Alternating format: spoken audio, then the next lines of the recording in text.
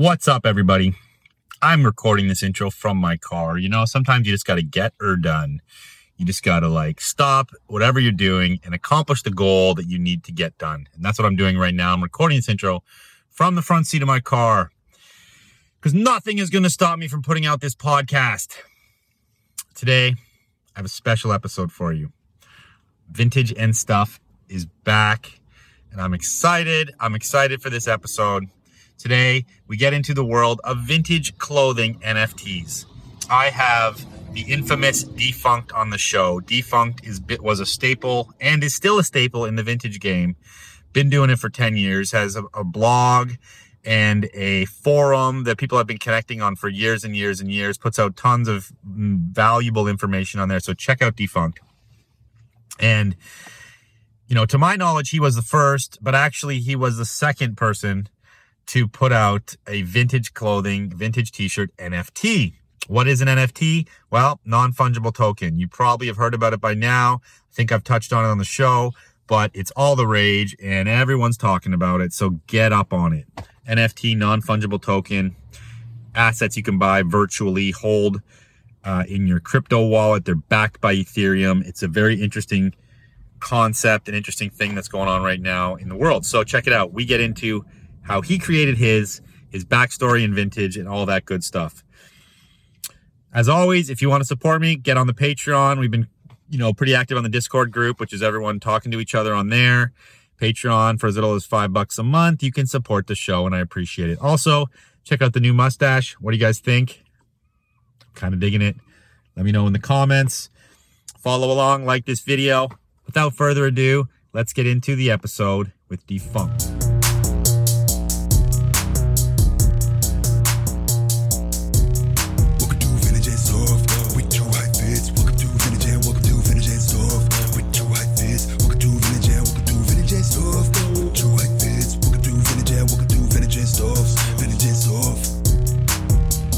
Vintage clothing by the rack, yeah. Just check out my Insta, how you gon' argue with that? Everything you see, I manifest. I'm an architect, I think I'ma run it back. We got vintage clothing by the rack. Just check out my Insta, how you gon' argue with that? Everything you see, I manifest. I'm an architect, I think I'll have some of that. Jimmy, thank you for coming on the show. I appreciate it. Hey, thanks for having me, man. You are an OG in this game. A lot of people out there probably have been to your website at one point or another. Your articles still to this day have killer SEO for certain topics, and they pop up very often. And that website for people listening is Defunct. And you guys were sort of one of the first to really, in my opinion, I mean, let me know if this is accurate, but you're one of the first to really kind of blog and write about vintage t-shirts. Yeah, I can't really think of anyone else who was doing it regularly. At the time when I started, there was a massive amount of just general t-shirt blogs. I remember doing an article about it. There was 200 or so. But they were just covering standard t-shirts. And I think we were the only ones that started doing vintage, specifically vintage. I started around, 2006 or 2007? Okay. And then things really took off when we opened the forum, because then everyone just started chatting in the forum, and it was before the days of Facebook, and it wasn't as fragmented. And so the forum is a great resource too. Yeah. So what were you doing before you started this website, and what was your involvement in vintage, and how did you get into it, and then what made you start the site? So 1999 to 2004, I owned a bar called NASA in Toronto on Queen Street West. Okay. And that was it was kind of part bar, part nightclub. And it was also a nostalgia project. We had, it was a space age futuristic theme to it. So we had old Atari set up, and we had games from the 80s. We had a Vectrex there. We had posters from movies and stuff. And then every night, we were open 7 days a week, and there was a DJ spinning. So that was where I was at. But the club business, kind of, you have almost like a 5-year window, and we were starting to trend downward. And it was around that time I'd already messed around on eBay in '99 to actually raise money to enter that business, to enter the bar business. But I started to just kind of poke around and see what other kind of stuff was out there, and I noticed a bunch of guys online that were like having a blast selling vintage tees, and like I just thought it was like the next nostalgia project for me. That's awesome. It's very funny you mentioned that 5-year window with bars. It's so true. And like if you can outlast that, and some people do, but it's tough. And it is a timeline. And when you went into your bar business, did you have an idea of how that worked? Man, when you first go in there, you think it's gonna last forever. Like we were, the first like 3 or 4 years we were doing so well. And then it's just like, it kind of just started to fizzle out really quickly. I'd worked at a couple of places before. I came over from Industry Nightclub, which was like kind of a legendary nightclub in the 90s in Toronto. That lasted about 4 or 5 years as well. So yeah, you're right. I mean, it's just like you have that clock is ticking when you're in that business. Yeah, it's tough, man. It was like such a great experience. We ended up selling on the way out, so it's not like we had to shut the doors. We sold the place and like just kind of moved on to me and my partners just kind of moved on to new professions, and I chose to do vintage t-shirts. That's awesome. So I guess then you started in the business and you hopped on eBay and you were selling tees. This is like you said, what, 2004, 2005? Yeah, 2000. It's almost, around this time in 2004, I registered the domain, came up with the name, and like, it was obviously at that time it was mostly through eBay. I wasn't like running sales through the site, but the site was there to support sales at the time and help with the branding and stuff like that. So I just started in on it, and like a couple of years later, I was doing better and better and better, and finding dead stock stuff, and like, the rest is history. So, can you give us some examples of what was hot back in the first couple of years of selling? It was initially like rock tees were the thing, like Judas Priest, Motley Crue, all that stuff. Iron Maiden, of course, it's like the gold standard for vintage tees forever. Even today, they're still so hot. We started to do really well with hip hop, and we started to curate like a collection of hip hop. I think we were like among the only ones doing that. Like kind of like we had a special section of our eBay store at the time, and like you click on a thing, it would be all hip hop tees, and we were kind of like, we weren't just like waiting for them to come to us. We were like going out and trying to find them. We were doing a lot of picking online and stuff like that. So, stuff just kind of grew from there. And when you talk about the hip hop selection back then, you were probably grabbing strictly 80s hip hop, or was it coming into the 90s at that point? Barely, like maybe like very early Snoop stuff, but 90s hadn't come around like at all. Like it wasn't a thing yet. So it was like the 80s stuff, like the Run DMC, the like Young MC was another one that was like kind of one of those flagship tees that everyone wanted. A lot of Eric B and Rakim, that kind of stuff. Like I listened to that music growing up, so it was like I was just like out there searching for it and looking for it online as well. That's awesome. So did you keep anything? Do you have your own personal tees? Do you have stashes left? A few, but you know what? Like now that I'm going through the website and like seeing all the stuff I used to have, I'm like, why did I sell that? Like I don't even have an Eric B and Rakim shirt that we kind of like we ended up selling. We found a small like dead stock amount of those, and like wrote 30 or 40, and I didn't even keep one for myself. 30 or 40 of Eric B and Rakim? Yeah, we were really lucky with that one. Wow. So tell me about some digs, man. Like, did you ever go physically to go do some digs?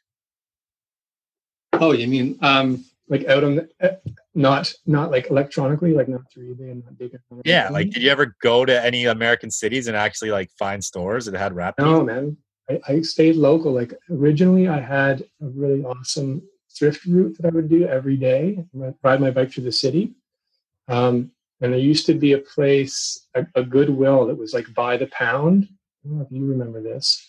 It was like, I think it was like Church and Richmond area. Okay. And it was basically like picking. Like they would just come out, dump stuff on a table, and it was like you buy it by the pound. And like I had a ton of success there for like a year. It was like having a rag house kind of in my neighborhood. That's sick. Yeah, and then they closed it down. And I was like, no. And yeah, Toronto has nothing now like that. Yeah, I think they moved it to Scarborough, but I don't know. I've never actually made it out there. I've never heard of any like bins, they call it, in Toronto. Man, maybe there is. Yeah, not anymore. I think that was the last one, and that was like, I think it closed in 2005, 2006. Yeah, I know Vancouver doesn't have any either. We had somebody who tried to do a private one, but it didn't really work out because they weren't. The key to those bins or those spots like that is that they rotate the stock fast. They put it out, people get to pick it, and then they bail it and ditch it. But the one that opened up here, like the guy kept it in the bins forever, so you couldn't find new enough stock on a regular basis. Stale, yeah. There was people constantly coming around and changing it like every 15 minutes. Yeah. So it was like so awesome, but yeah, it closed and it broke my heart. So those early days of Defunct website, you said the forum was really popping. Like that kind of got people on there, and that was like building the community.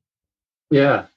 Like we had, it was a huge job to moderate it too. Like, I was answering, I would invite people to ask questions and post stuff and ask, there was a section we had called "What's It Worth?" and people would just come in and like post a picture of his t-shirt and ask about it. And it was actually like moderating comments. It took a lot of time. I was, but I learned a lot too, because people were presenting with questions and then I would go and dig and try to figure it out. And some of the times I was wrong. And in fact, I've looked back a few times and been like, oh yeah, that wasn't entirely accurate, but that's how you learn, right? Like, totally. Yeah. And that's interesting point because like there wasn't as much there was no references. Yeah, exactly. Back then, you couldn't find it. You had to kind of like actually go out and study the piece or figure it out from like a real hands-on perspective, probably. Yeah, exactly. Like you had nothing to go on. Like there was no one else who like looked at a tag and like screen started and told you where it was from or what timelines it was, right? It was just like we had to kind of like use the shirts, the dates on the shirts and all that kind of information to kind of piece it together. Yeah. And that's it's interesting to me in the way that, you look at where the community's at now and like the community's growing. It's had this crazy bubble year of like activity and new things are happening. I know, it's amazing. It is. But it took what you guys had started in that community probably back then. And like, it's all these things that happen throughout the timeline of our business to have got the community to a place where it could have had this year. You know what I mean? Like education, the knowledge, the people, and all these different things that kind of have accumulated to give it what it is now. So it's just good to like recognize all these things that helped it get there from 15 years ago. Yeah. Like you got to like sort of look back to the bricklayers and we actually recently relaunched the site. It's live again. There's a few bugs we're working out still, but we're back in action. I've got a bunch of articles planned and stuff like that, so it's super exciting. We did the dry rot challenge. I know I watched a bunch of your videos where you were trying to solve it. So we offered $1,000. I think it was like 3 weeks ago, and there hasn't been a single entry. Okay, so that was on my notes to talk about. So, there's lots of info out there now about dry rot. I posted a couple of videos, but the best talk about it was Wax and Threads, basically on Chris's talk. So if you want to go to Chris's Instagram, he chatted about the whole thing. But it was basically you and him who did the original studies and kind of like really tried to figure out what it was, right? And I'll give him credit for that. When I looked back in the forum recently, it was him that said, has anyone ever had a t-shirt disintegrate in your hands? And I answered him, oh, yeah, the black ones. And he was like, yeah. So it was him that came up with that term, dry rot. He's the OG. I got to give him full respect for that. And all the research was him. Like he's the man in that department. That's rad. Yeah, we had a great chat. This is a podcast with me and him. I saw it. So, and that's again, like that would have been such a mystery in the early days of figuring that out. Why are these rotting? Finally figuring out that it's only black teas and doing all the tests that you guys did. So you guys really broke it down. Check out the Defunct website for the kind of the scientific breakdown of dry rot. Cause I referred to it when I did my video on it, and I quoted you guys on it. Yeah, I think you linked it too. And I think it's super cool. So, but the big kicker here is that you guys have put out a $1,000 prize reward for anybody who can fix dry rot, because as it stands, you can prevent it, but you can't fix it. Yeah, you can prevent it from getting worse, and you can't fix it. We don't think you can. There have been a bunch of people online saying that you can. I don't know if you've seen this, but I had one dude who said that he had a chemist that had come up with a formula for figuring this out, and he wasn't prepared to share it, but he knows how to. Yeah, he's like $1,000. I want $1 million. Well, that's the thing. They don't even have to reveal how they do it, so there's nothing to lose, right? Like, you just have to be like, this one was fixed. Here you go. Fix it. I mean, the final test is like Derek's going to send a full dry rot T-shirt, and if they can pull it off and send it back and it's fine, then you get $1,000, no questions asked. If you don't want to share the secret, then you don't have to. That's crazy. So here we go. Get your submissions in, guys. $1,000, and like you're helping the community, and you're making $1,000. Yeah, but there hasn't been any to date. So I talked to somebody. I can't even remember who it was. I would give you credit if I remembered. Who said that there's some kind of silicone type spray for some kind of other application that you can spray on the shirt. So it actually adds like another bonding layer to the fabric. So yeah, which, it doesn't fix the fabric, because, we probably all can agree that there's no way to fix those fibers. Once the fibers are sitting, they're gone. It's kind of rust. It's how do you strengthen it enough to make it wearable again? So it was some sort of spray that gives it strength. I didn't even get the name of the spray. We talked about that, Derek and I, and the shirt's got to come back and be wearable. It can't be like this stiff piece of like cardboard, You yeah, totally. Walk like this, so.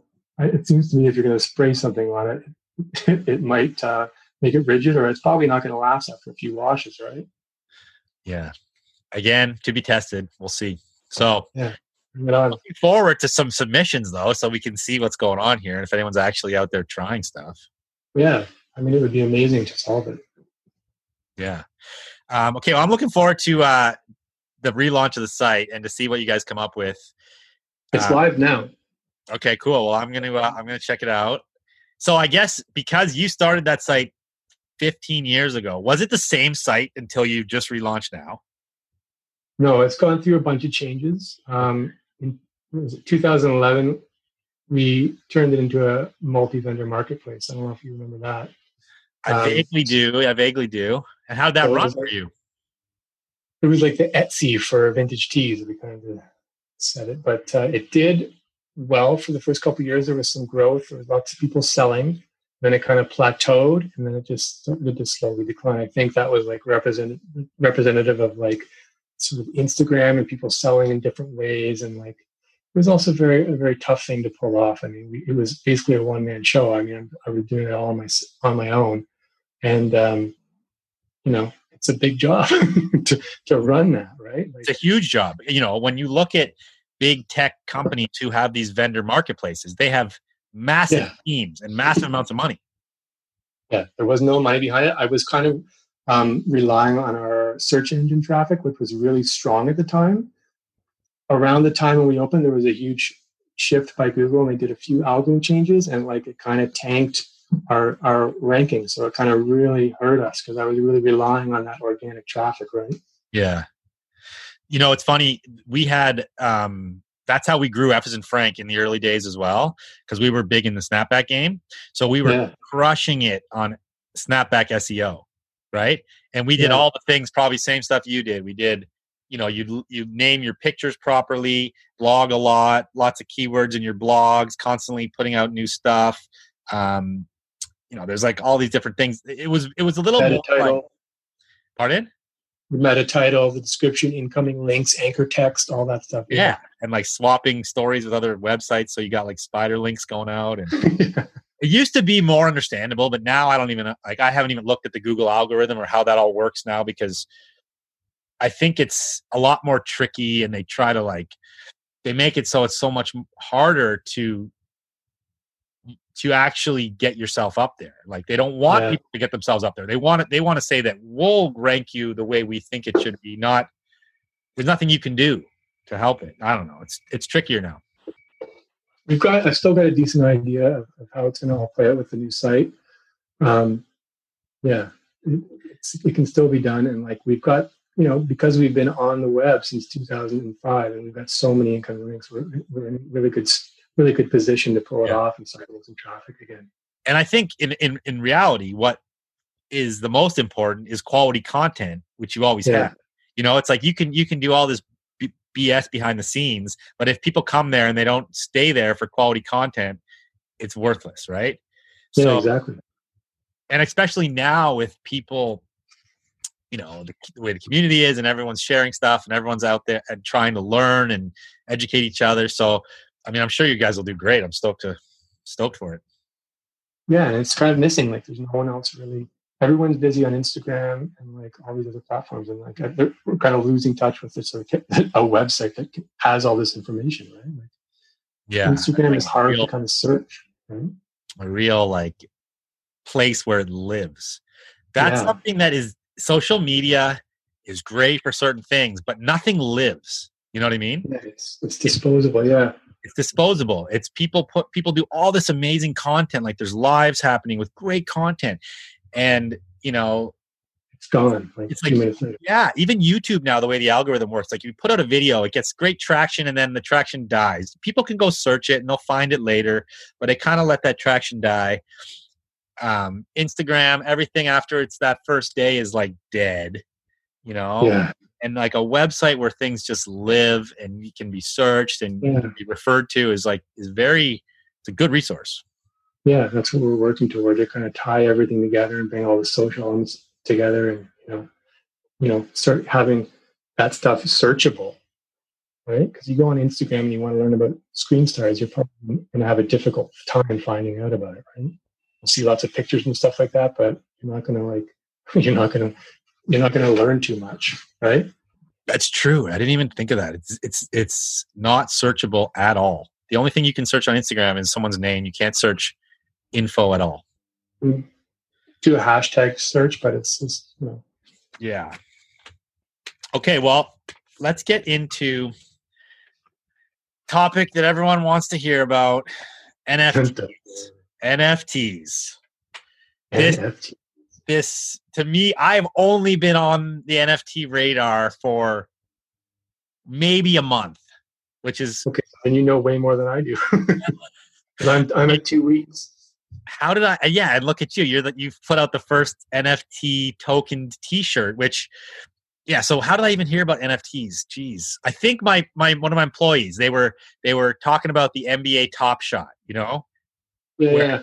It's more likened to like a trading card platform, and that's how I kind of got introduced to it. Then I went down the rabbit hole. It took me about a week to kind of wrap my head around even comprehending this and realizing that there's something here. Obviously, I'm forward thinking, so I'm like, okay, I just have to like get my head into the game here. But you guys got on it quick, and you launched a vintage NFT. You want to explain what you did? Well, first, a little disclaimer. Like I said, I only started 2 weeks ago, so I have not wrapped my head around it at all. All I can really do is tell you how I got the T-shirt up there. Okay. And the digital hoops I had to jump through. I also have to give a shout out to my buddy Matt from T-Shirt Time Machine. I don't know are you buddies with him, or you know Matt? I don't think we're buddies, but I believe I know him. Yeah.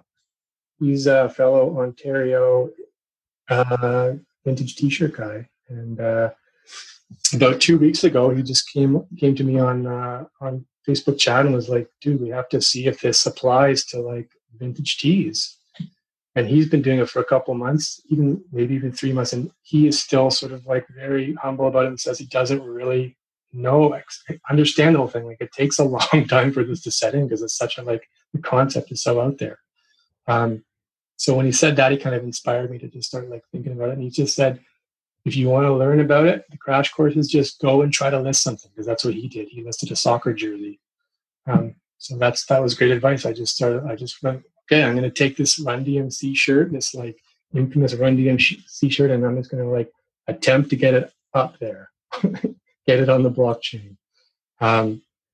And yeah, I did it. It was like, it took a while. I felt like Matt and I joked around. It's like, for like 90-year-old men trying to figure out eBay for the first time. It's like the eBay listing from hell. Like there's so much stuff to like try to figure out for the first time, and platforms to sign up. But yeah, like about a week dabbling every day for about an hour, I managed to pull it off. Okay, so from what I understand, I'm going to break this down for the listeners. You had a Run DMC 1980. It's a My Adidas tee, like from their Adidas line, right? What year? Yeah. I think it's 86 or 87. Okay. And you have listed it as a redeemable NFT. So you buy the NFT, which on what website did you drop it on? Mintable. So it's on Mintable. It's NFT, and then you also receive the t-shirt. Now, when you say redeem the token for the t-shirt, it's like when that token sells, you're sending that person the t-shirt. Yes. Okay. So that's the thing that I don't understand, is why anyone would want that without the t-shirt. But that's the concept that we have to figure out, right? Like, because that's happening. Like people are trading things and not getting anything physical back, right? Yeah. So something that confused me when we talked, because when I first posted, okay, this is an interesting concept. When I first posted, I shared your post about it, right? And I got a lot of people hitting me going like, why would someone buy a picture of a t-shirt? And I go like, no, and I didn't know actually if you got the t-shirt at the beginning too, until you told me. And I was telling everyone, no, you get the t-shirt. But when you say the token is redeemable, because an NFT is non-fungible token is the term for it. So it's a token, which, we haven't even broke this down for people who haven't got into this yet, is an NFT is a non-fungible token. It lives on the blockchain. You own them. So like it lives in your wallet like a cryptocurrency. Yeah. And whenever you exchange it, so if it's a piece of art or it's a moment, a video clip or whatever it is, you own it. It's encrypted with the blockchain, so it can't be faked. And then you sell it to somebody, and the blockchain is the proof of purchase. It's the proof of authenticity. It tracks digital provenance.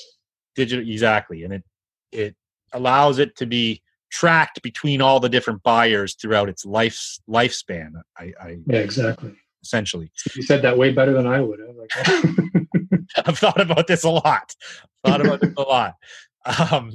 So when you said that the token is redeemable for the t-shirt, like they buy the NFT, they own the token, it's in their wallet.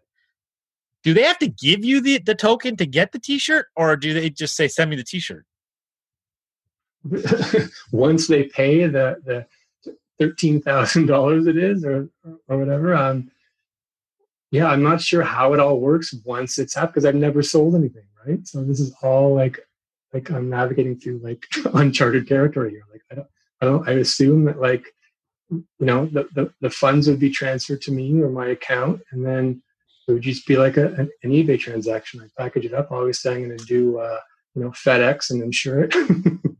The thing that we tried to do is like, and I could look back on this 5 years from now and think that this was totally stupid the way I was thinking about it, but we included a file within it that has like super high res photos of the t-shirts, so that whoever gets it, or whoever it's transferred to, can make sure that it's the same one, right? So we were thinking along the lines of like, can this thing be used in a physical sense and tied to the blockchain to keep it authentic and make sure the t-shirt is the exact one? Okay, I get it. So sometimes people can buy a picture and then they get the different shirt in a weird faking backdoor sense.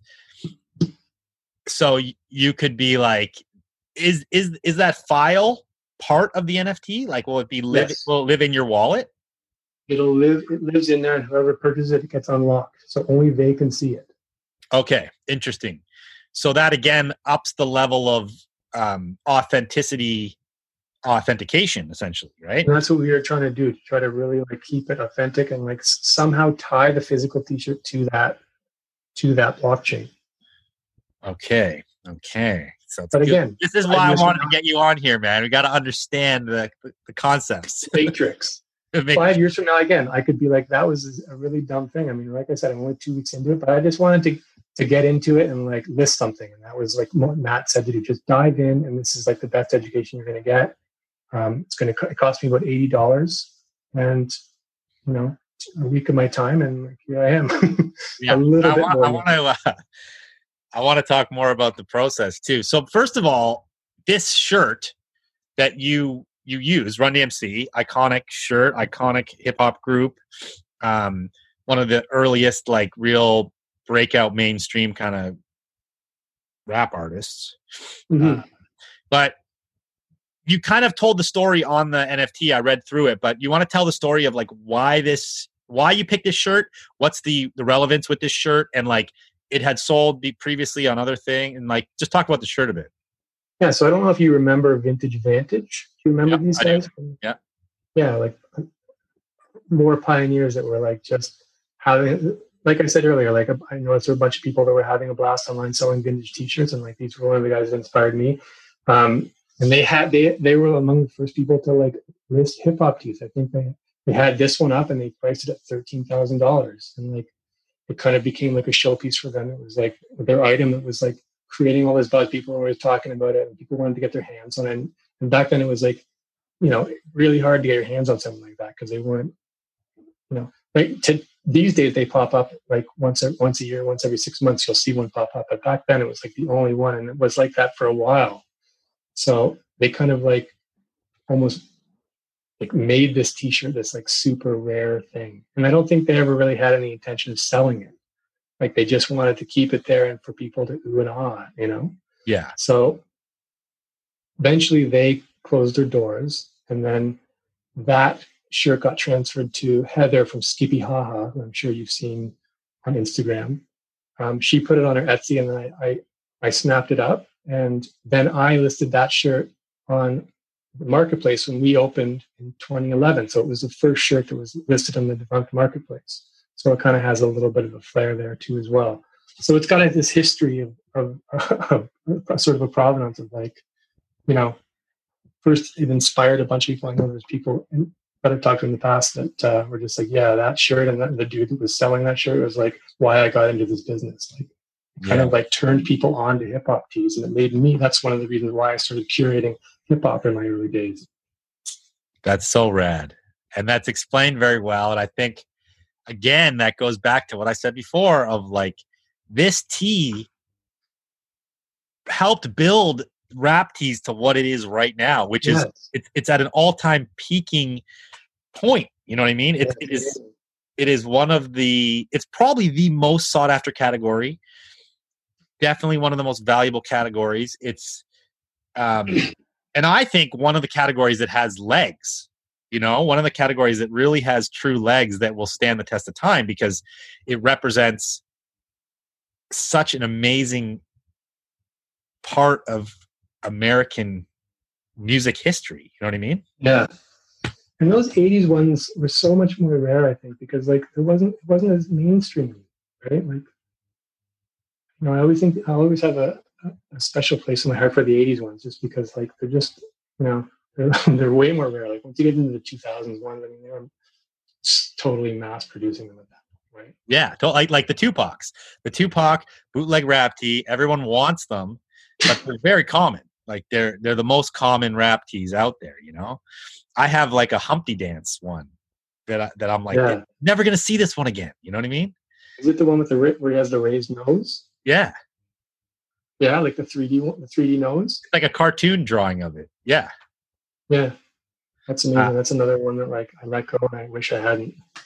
Yeah, I still have that stashed away. And it's like a real kind of weirdly shaped 80s tee, you know, like but yeah. So that's cool. So then break it down about the whole process here. So, you know, we think about vintage t-shirts listing. Everyone lists. Everyone who listens to this podcast is probably vintage sellers of some degree. And, you know, we think about listing like going on eBay, taking a picture, putting the description. It's up there. Someone can buy it. So what is the process like of actually, because making an NFT, they call it minting an NFT or mining an NFT? Minting, yeah. Minting. Now, it's not as simple from what I understand because it takes energy. So someone brought to my attention, I'll get into that after. You tell us your process of minting this NFT. As best as I can. So the first thing I had to do was find a reputable cryptocurrency broker, because like this crypto world is like rife with fraud. Like it's apparently super dangerous. I haven't been ripped off. I just started it, but like people are just constantly warning me, like, be careful out there because you can get ripped off. So what did you go with, and what ones were you warned against? The site that I went with is called Newton. So that's for us Canadians. I'm not sure if it's in the US, but you just have to find someone that's reputable, that's a cryptocurrency broker. And yeah, like that whole process of like signing up an account with them was like so many hoops. I had to show, like, I had to take a picture of like ID, with a picture of myself with ID in my hand, like a driver's license. And then the screen kept saying, smile, don't smile, smile, don't smile. Like it was taking pictures and pictures. Eventually it got a picture of me like that. And then it said saving. And I was like, what? That's anyway, then it had to be verified by an actual human, because it was like, obviously they weren't getting the photos that they wanted. So that took some time. And then once you get set up on there and you jump through all those hoops, then you got to try to get your money, your Canadian money or your US money into it so that you can actually buy Ethereum, right? Which is the base credit for an NFT. So I tried 2 credit cards. Both of them got declined immediately. And even if you call the credit card company and say, no, I'm actually trying to do these transactions, they just say, no, we just don't deal in crypto. Like they won't do it, even if you say, I want you to do it. Were you able to did you have to e-transfer in? Yes. So then I e-transferred in, and then that got put on hold. Yeah. So like 6 hours later, I was like, why hasn't it gone through? It's supposed to go through in 30 minutes. So then like you got to call your bank, and even your bank might not know that sometimes the bank is putting it on hold and sometimes it's Interac. So I called the bank, and lo and behold, it was both of them. So the bank passed me Interac, and then they had a security person come in and record me saying, yes, I am trying to do this transaction. Please let it go through. So yeah, that was like the first sort of experience I was having with it. It's so interesting, this topic on its own, because I drove by a billboard today in Vancouver that said, don't get caught red-handed, like research before you get caught with investment fraud or something. And I think it was referring to like crypto, right? Because because it's untracked right now, and the government is hesitant, the banks are hesitant to get involved. But we're like, okay, crypto's been around. Yes, it's getting buzzed right now, but like you guys got to figure this out. It's been around for years. I talked to one of my financial guys, and I'm like, so how do I claim? Because I've been in it for a minute, man. I got in 2.5 years ago when that first kind of buzz was all going crazy, and even this guy who's like a certified accountant, he's like, I still have to learn more about how we declare it. Yeah, it's like such a gray area. Like no one knows how it's going to work, right? Exactly. And you mentioned that Ethereum is the base credit for NFTs, which basically means like all NFTs, to my knowledge, are being traded with Ethereum cryptocurrency. Yeah, as far as I know. Okay, so continue on your process of getting this done. So where were we? I passed the hoops of Newton and being on getting on a cryptocurrency, and I finally got the money there. So then everything was kind of smooth sailing for a little bit. I just transferred Canadian dollars to Ethereum, which I love the name of that. I feel like it should be like the currency in Total Recall or something. So futuristic. You have like this key like plug into like this thing, and it like transfers money over or something. Yeah. Even the logo for it is like so badass. So yeah, that is a very volatile cryptocurrency, because like I put money in there and got it into Ethereum, and then like the next day I was up $100 for it just sitting there. Like, and then and then I was like, I should just cash out. Then a day later I was down $100. So it's like bouncing all over the place, right? Yeah. So yeah, I got the money. I got the Ethereum. So then you need to get that into your wallet. So there's another there's a Google sort of plugin called MetaMask. Then you have to connect that to your cryptocurrency broker, and then transfer the money. That's relatively easy once you kind of figure it out. There's a code that you use between the two of them, and it just happens like instantly. So you've got the money in your crypto wallet. The code's like this long, right? Yeah. It's a snippet of code. It's like, it's a one-time thing. You got to do it quickly. But that's why people lose their crypto, because they have these wallets or whatever that have these codes, and they're like, I got it 10 years ago. I don't remember my like 50-digit code. Yeah. I can't access my wallet or something. And now I know $20 million. Yeah, exactly. Because I can't remember the password. I've only got 2 attempts left. So you're in there. The money's finally in the wallet. So then you got to choose which platform you're going to do the minting. So I didn't dig around too much. My buddy Matt did it on Rarible, and I did it on Mintable. The reason I chose Mintable was because it looked like Rarible, from what Matt said, that there was an option to use more than one photo for some reason. So I was like, well, for a listing like this, I mean, we're so used to seeing like 1 million photos, I decided to go with Mintable. The way I went was like pretty intense, because it's a one-shot deal. Like once you hit submit, you can't edit it because it's blockchain. They want it to be preserve it exactly the way it was, right? So I can't go back in and edit anything, right? So I spent a day doing photos again, which I haven't done in a long time, and like having nightmares about going back to listing stuff on eBay. And then got it up. Hadn't even had my wife proofread my text on there. She's a student of journalism, so I was just like, okay, everything is perfect. I'm ready to go. And finally, like, just hit submit and was like, yes, correct. Now we see that.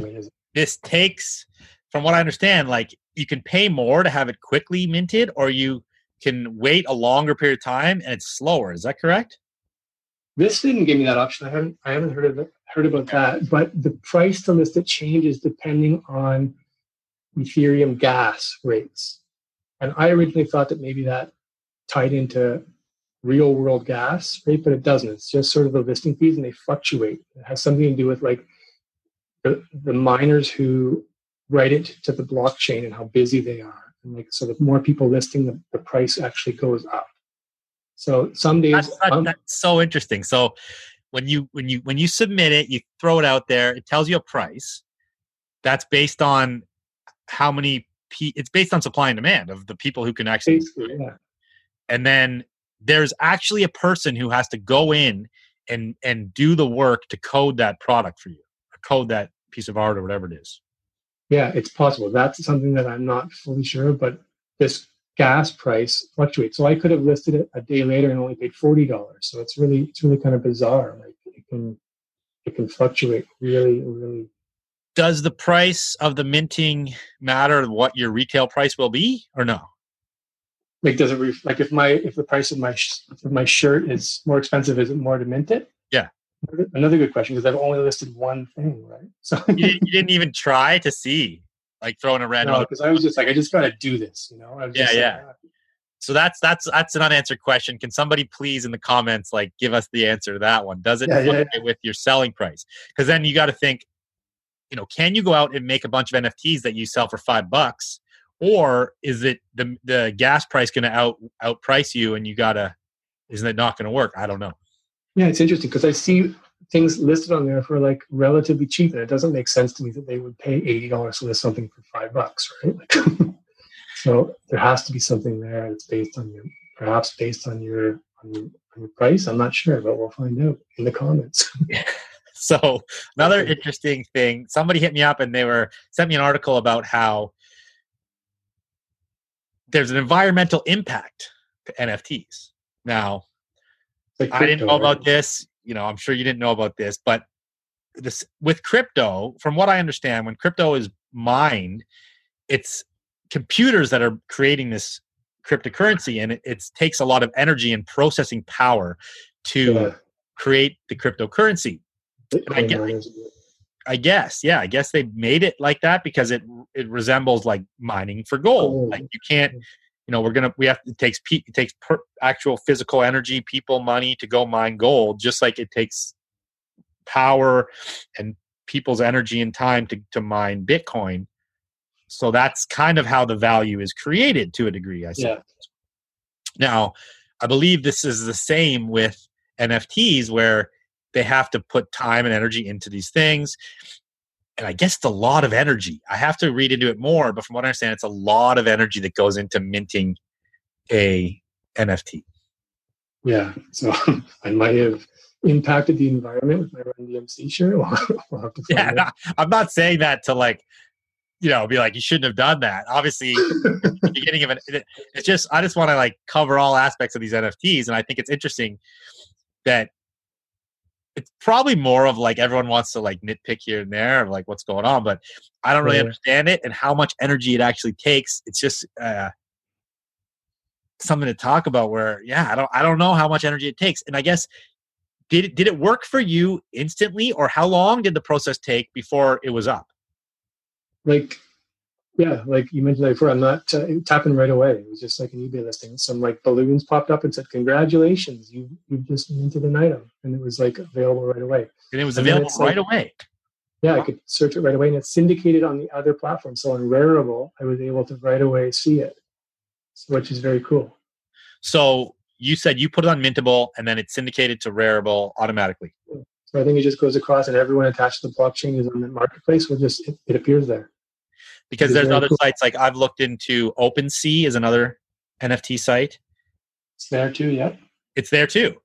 Yeah, it's on. I think they're all on the blockchain. They're all attached to it. So it's syndicated across the entire thing, which is awesome. So if you were, it would be like doing one listing and being across Etsy and Depop. That's okay. That's another huge selling point for this whole thing.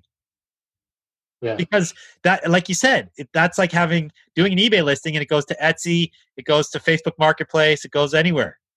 Anyone can buy it from any of the platforms. So that's kind of cool. Okay. If I have that correctly. We're getting into it. We're getting new information here. That is totally news to me. Another question I have. So with art NFTs and all these different NFTs, there is a backdoor percentage commission for reselling. Did you know about this? Royalty. You can set a royalty, yeah. Did you set a royalty? No, I didn't. Partially just because I couldn't find a spot on the listing. I didn't research it too much. But yeah, I didn't. I just wanted to get it up. It was I think it was 1 o'clock in the morning when I was doing it. I was just you know what? If someone purchases from me, I'm happy enough to make history in that way, and I don't need a royalty from future sales. It's all right. Okay, cool. So yes, you can do that. You can keep making money from something in the future. But I think that would make more sense in the art world, where people might be, reselling it a lot quicker. The digital art world, anyway, right? I think so. I think it has different applications, and I think it can be applied to our business in some way. We'll see how that plays out. But again, it would have to be something so rare that you're willing to resell it with the person who is going to move it on is willing to give you that cutback. And then the buyer, we have to get to a point where the buyer is demanding that token with the item. You know what I mean? Yeah. Otherwise, that person can just detach the token from the item and sell it off and just forget about it, right? It's so I'm still just trying to wrap my head around it. One guy, after you posted, contacted me and said, did I burn the t-shirt? Did I physically destroy the t-shirt to make this happen? So that's an interesting question. I don't know if that's a thing, that you only want it to reside digitally. Yeah, that's it. The lifespan is there. If you want this piece, it's only online. Physically, it's gone. That's crazy. Well, you heard about the guys that burned the Banksy? Yeah. So, I mean, I guess it's kind of that concept. Yeah. Wild. So, yeah, super wild. And congrats for being the first. I don't know if I'm the first, though. I don't know if I'm the first. Okay, well, I did do a shout out and asked if anybody was first I didn't get any answers. Yeah, like I don't want to be the guy that pops into this thing 2 weeks with 2 weeks experience and say I did it first, right? It's possible. There was another vintage T-shirt up at the time. It's a Robin Williams shirt. It wasn't redeemable and it wasn't really for sale. Like I think the guy just wanted to showcase it and make it special. I actually attempted to buy it from him. He said it's not for sale. So it was up as an NFT, but not for sale. Yeah, he didn't want to lose the physical T-shirt. That's interesting too. So you can mint an NFT and have it not for sale. Well, it was for sale, but he didn't want the physical shirt to go with it. So he would have sold me, I guess what you're saying, a picture of shirt. He was just trying to sell the picture of the Robin Williams shirt. He didn't really have an exact explanation of what he was trying to do. He said he was just messing around and put it up there because it's his favorite shirt. Wild. Okay. Yeah. Okay. Well, regardless if you're the first, the second, the third, the fifth, whatever, you're the first one I saw. First notable one, maybe. Yeah, and I knew this was coming. Like me and Kirby have talked about it on the show, and I knew this was coming. I've been thinking about it a lot. Me and Jesse, when we met up in Calgary recently, we were talking about it, and I think it's super cool. And it's fitting that you being defunct and always putting out this cool information for everyone, now you're putting out this information about minting a T-shirt NFT.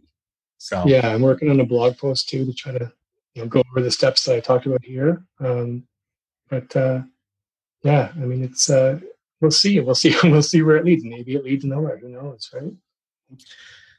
Maybe, but I highly doubt that. I think it's going to lead somewhere, man. And this is going to be a new thing. Do you have any predictions then? Like, you say you don't really understand where it's going to go, but do you have any thoughts about the future of this? Well, I definitely, like we talked about earlier, I like the idea of it being syndicated across a bunch of platforms. That is so convenient for guys like you and me that have sold things across Etsy and Depop and are all over the place, right? Yeah. But I'll tell you, if the shirt actually sells at some point for $13,000, I think it'll be an indication we're going in the right direction. But it could take a few years before we figure it out. I think so. It's a concept that I don't. Go ahead. I don't understand it all, even after diving into it, and I think it's going to take a while for society in general to get their head around it too, right? Oh, for sure. I still mention this to certain friends, and they're like, "What? What are you talking about?"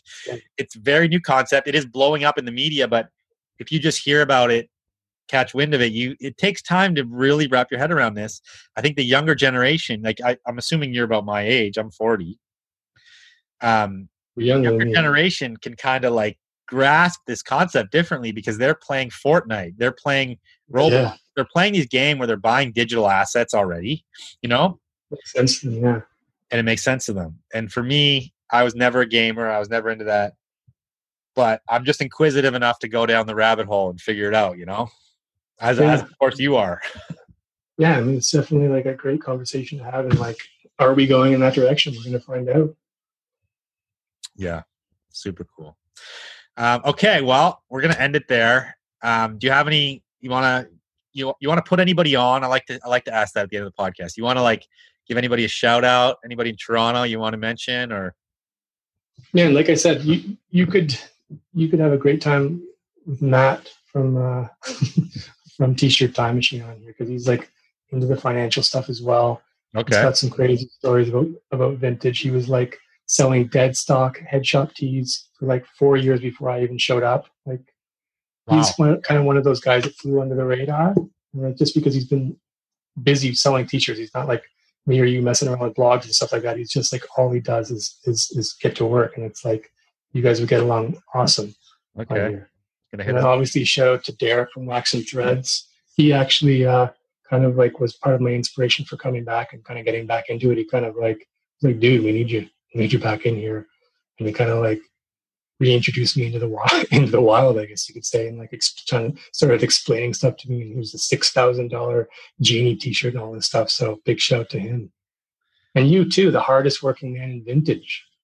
You're the James Brown of vintage. Well, thank you for saying that. Yesterday, I tuned into you doing a Twitch, and then 2 hours ago, you were back on Instagram Live. You live you spend a lot of time on live. You're like, it's like the Truman Show or the Truman Show. I'm trying to hit them where they live, man. You know. Amazing, dude. But yeah, thank you. That's awesome. A lot of coffee, or what's going on? A lot of coffee, yeah.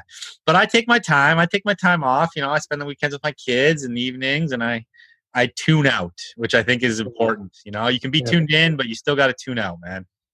But you love what you do, so it's not work, right? It's like exactly. And if I'm doing like the Twitch thing, I'm like, you know, that's another thing that was brought to me because I have young staff. They're like, you know, they're into it because they're into watching gamers, and now musicians are on there and all these people are on there, and they're like, you know, just get on there, try it out. And I'm like, fuck, if I'm going to sort this palette anyway, and now I can do it on Twitch, and maybe I'll bring more people into the fold of what I'm doing. And I think it's like a lot easier to make money on Twitch if you get the people watching. Like, there's a money system there. And I'm like, I'm doing this work anyway, and I get to interact and have fun. Why the fuck not? Try it out. Yeah. I think you're the first one to do it, right? I saw someone in the chat said, I was thinking of doing this, and you're like, I beat you to it. You gotta Okay, so that's another. I'm claiming that this is a. You know, we're talking about first here. I'm claiming that first to sort vintage on Twitch live. I'm going to be doing that a bunch. I'll put my link actually in the description here for anyone who wants to go follow on Twitch. And one more question for you. Sure. Do you still have any of those invisible t-shirts in stock? Yeah, dude. We do. We have a couple left from a really good dead stock haul back in the day, in the early days. We're running low. Did you actually ever sell any of them? I believe Jesse and the guy Nick, his buddy who was helping him at the time, I believe they did. And Nick, because Nick was doing the listings at that time and he was modeling, and then with the invisible t-shirt, they had like a fan club, and they would get all these emails and like the people that were like super fans to like a what do you call it? Like fetish degree. Like they were into really? Yeah. There's a whole podcast right there, the invisible t-shirt. The invisible t-shirt. Oh man. Yeah. For those of you that don't know, in the early days, Jesse and Nick, they would just shoot themselves with their shirt off, put up the invisible t-shirt listing, and people would run it up. See, and they were now I'm thinking invisible t-shirt NFT, and it's all the wheels are turning. I remember something there. Okay. Well, thank you for coming on, especially short notice. Super stoked to have you, and I think that was a great topic we covered, and I'm excited for the future of Defunct. So everyone go check out the Defunct website. There's so much stuff on there to learn. Like if you want to crash course through vintage t-shirt history and so much to learn on there, go check out Defunct for sure. Awesome, man. Cheers. Thanks for having me, man. My pleasure, dude. Talk soon. Thank you guys for tuning in. Hope you appreciated this episode. Hope you learned something. I definitely did a lot of tidbits about NFTs that I did not know. I think we all should be learning about this interesting new concept because you're going to be seeing it more. It's important to understand. And, or maybe it's not. Maybe you don't care. Maybe you just want to keep doing what you're doing. But, you know, my inquisitive brain likes to learn new things. And this was an interesting one for me. Follow along, like this channel. Click the bell, do all that stuff. Share this with your friends. I appreciate it. More episodes coming soon. I've kind of been really busy and not putting out a lot of content because I've been crushing on a lot of lives, doing the virtual flea. You know, you guys have seen me. I've been busy. But that's not to say I'm not going to keep it going. Lots more good stuff coming soon. Thanks again, and see you on the next one.